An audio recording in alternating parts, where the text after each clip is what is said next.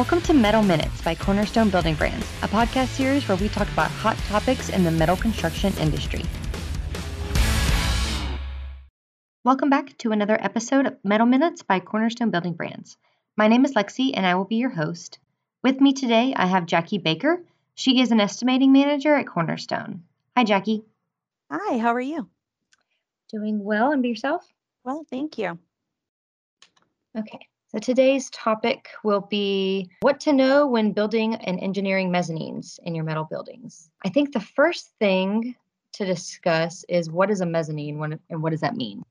Yeah, absolutely. Mezzanines are your second floor, your third floor. It's not the floor sitting on the ground. It's something where we're attaching it partway up on columns. Okay, pretty straightforward. Let's start off with what we need to know as we're approaching building a mezzanine. So, what are the most important things to consider? Well, we always start with loads, right? We can't go anywhere or do anything with a building unless we don't know about our loads. The two main ones for our mezzanines you want to be concerned with are your dead load and your live load. And something to remember, and because it's really named the same thing, your mezzanine live load is different from your roof live load. And with these loads, of course, that the bigger the load, the greater the load, the more impact to the cost of the mezzanine. And so you always want to make sure that you're using the correct loads. So you mentioned a few different kinds of loads. Let's talk about the first one you mentioned. What is a dead load? Yeah, this is anything that's not going to move. It's attached to the floor in the sense of your concrete or your plywood, your steel deck. Like I said, think of it as being the self weight of the permanent decking. We also internally take care of the dead load for the beams and joists, but that's not something you have to worry about because that's not something you know until it's designed. So we just need to know for the dead load, what are you putting on there? So if you're putting a plywood deck on there, we're looking at a pound per square inch for every quarter inch of thickness, which is a little confusing, but if you have a 1 inch plywood deck, then your dead load's going to be 4 pounds. And so that's an idea for plywood. We can also look at concrete decks, typically around 4 inches. If you're using normal weight concrete, you're going to have about 50 pounds of dead load. So you can see that there's a pretty big difference between using plywood or concrete. And so that's why we say, make sure you know how thick your concrete is, so that we know that we have the right weights for your concrete. Okay. So the dead loads are basically the things that are pretty permanent to the structure. You're not going to be able to change those very easily. Right, right. With these weights being so different, if you're kind of middle of the US, your loads on your building are really sunshine loads or wind loads, your dead weight of your mezzanine isn't going to come into play as much as if you were in a high seismic area.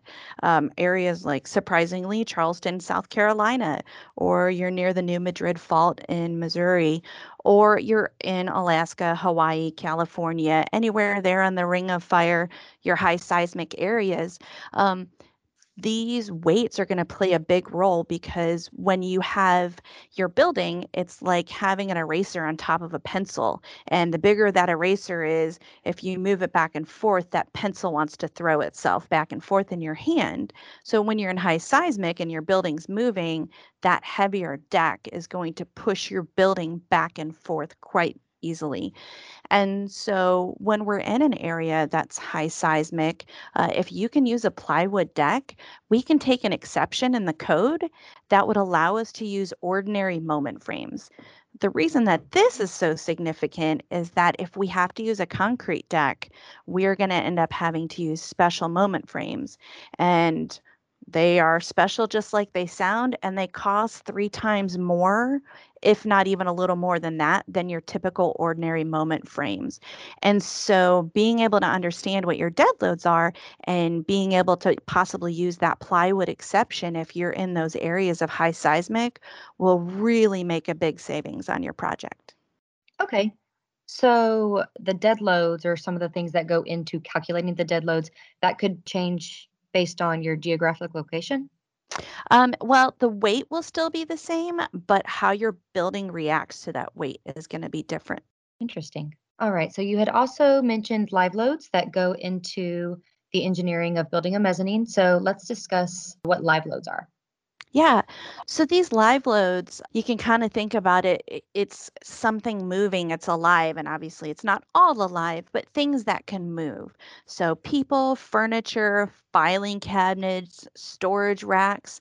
In some cases where we have, a grain storage building or somewhere where they're manufacturing and moving grain around, they might even have grain stacked on these mezzanines. They're not permanent. They can be moved around and they may not necessarily always be in the same place at the same time. If you think about your office in 2020, I'm sure it looks very different now than it did, a year ago. Cubicles have been moved, people have been adjusted, and a lot of those buildings are changing how they're operating because how we operate these days.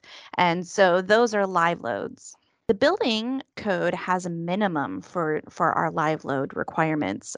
So when you look into the building code, it'll say for a light storage mezzanine, you're looking at about 125 pounds per square foot.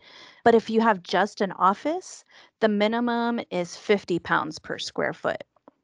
So it's a big difference. It's about 75 pounds per square foot, whether you're building a storage mezzanine or an office. This is important again because our beams supporting this are obviously going to get bigger with those bigger loads. So you have to make sure that you know what you're using. For both dead load and live load, one thing that's really fantastic is no matter which Cornerstone software you're using, we have a cheat sheet in there for you. So if you click on the help button at the bottom of the tab where you're inputting your mezzanine, you'll get a cheat sheet that pops up and it'll give you your averages for your dead loads. And then it also gives a description of the different types of live loads. Of course, it doesn't encompass all. I don't think the code could encompass all live loads if it wanted to, but it gives you a very good range so that you have an idea of what you want to use. Okay, that's some great information. So my next question is, how do you even start to configure something like live loads? When it's something that's so easily moved or changed, how do you estimate what those are? Yeah, when you're looking at the live loads, you just know what the general use of your building is. Is it going to be a stage or is it going to be a classroom? So you know what you're going to be using your second floor for typically. So the entire floor will be designed for that load. So even if you have a desk, 2 feet from the wall, and then you have nothing for another 15 feet, and then you put another desk between that desk in the next 15-foot section, it's still being designed, if it's an office, for that 50 pounds per square foot, because maybe you move the desk over, maybe you readjust your floor. And so every part of your floor will be designed for that. Okay, that makes sense. So we've talked about the dead loads and we've talked about the live loads. What else do we have to consider when calculating loads for mezzanines? So the next one is our partition load. This one's a subset of a live load, but we keep it in its own category because the code gets a little crazy with what it wants you to do with these partition loads. So the partition loads account for any walls or any partitions, anything that's going to be sitting on the mezzanine that you would think of as a partition, like a wall, something that's separating two areas. The reason we, like I said, keep it in their own category is because of the code, and the code applies it differently depending on the use of your mezzanine, which gives you your live load. So when we're talking about anything that's below 80 PSF, that's going to be your laboratories, your walkways, your office use, your classrooms, anything like that, you're still going to have to put in a 15 PSF partition load. And the reason is that the code thinks, well, maybe right now you haven't put a partition in there, but I don't know how many of you guys have dealt with this, but on our floor, they started building offices and started putting up walls where walls weren't before. And so, as we expanded, we built more offices. And so a partition could go there. So we do have to apply that 15-pound per square foot load if we're using 80 pounds per square foot or less. And that 80 is kind of our magic number. If your live load is then between 81 and 100 pounds per square foot, and you know that you're going to install walls, you have to put your 15 pounds per square foot partition in. And this gets full of numbers. Um, and there's one more set of numbers that I'll give you. But at the end of the day, the best thing to do is to call one of your representatives, call your district sales managers, call your estimators. We are more than willing to help you, because we're nerds and we like this kind of thing. And most people don't want to sit there and stare at a code all day long, right? Right. So the last one is if your mezzanine is more than 100 pounds per square foot, you don't need to worry about your 15.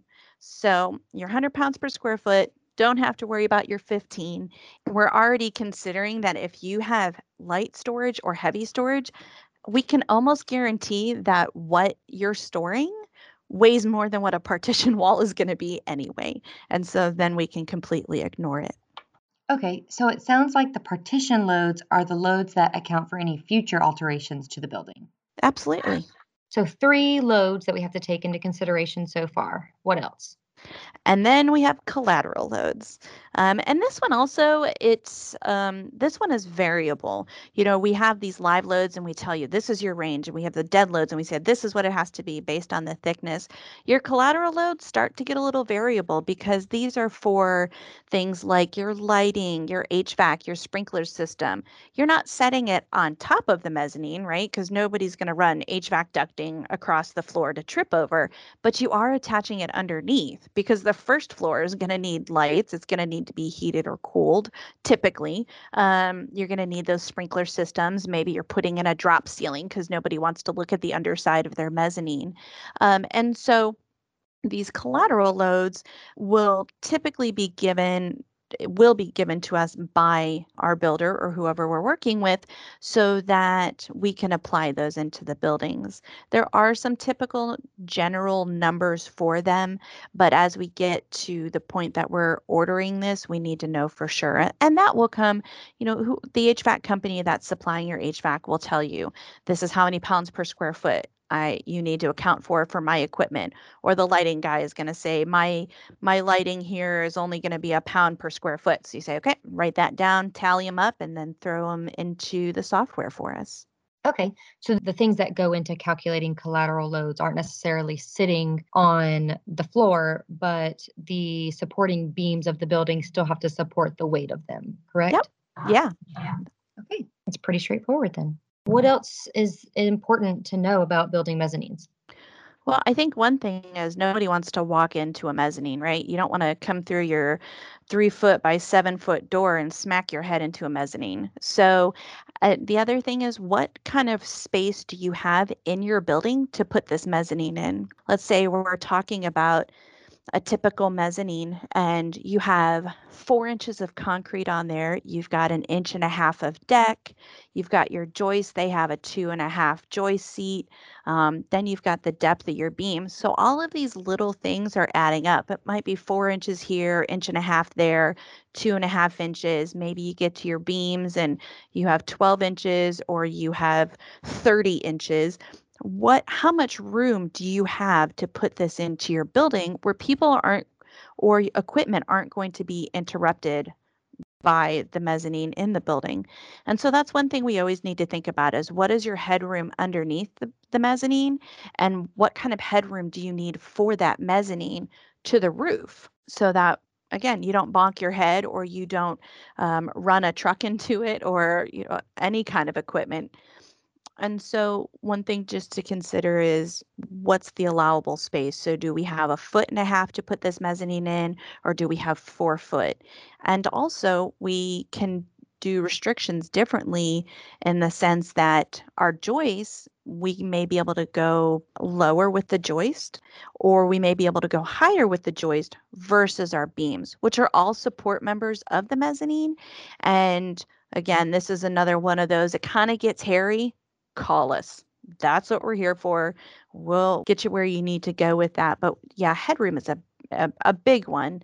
And that really depends on your spans. So if you have really long spans of a mezzanine where it's its attachment points are from end to end, then you're going to get much deeper members. If you have a 40-foot span, your beam that you're resting that mezzanine on is going to be much deeper than if you have a 20-foot span and you have a shallower beam. And so that also plays into your headroom and plays into your cost. The bigger your spans, the bigger the beams, the more you're going to pay for it. All right. This has been great, Jackie. Is there anything else you feel our listeners would benefit from knowing about understanding mezzanine loads? No, just if they have any questions, we're here. That's what we're for. Great. Well, Jackie, thank you so much for joining me today. This has been some great information about this topic. Thank you. It was a pleasure to be here. Hey, fellow metalheads. Thanks for listening to our episode. For more information, visit the blog section on our website or visit our podcast page for similar topics. Want to become a Metal Insider? Sign up for our newsletter for exclusive industry news and updates.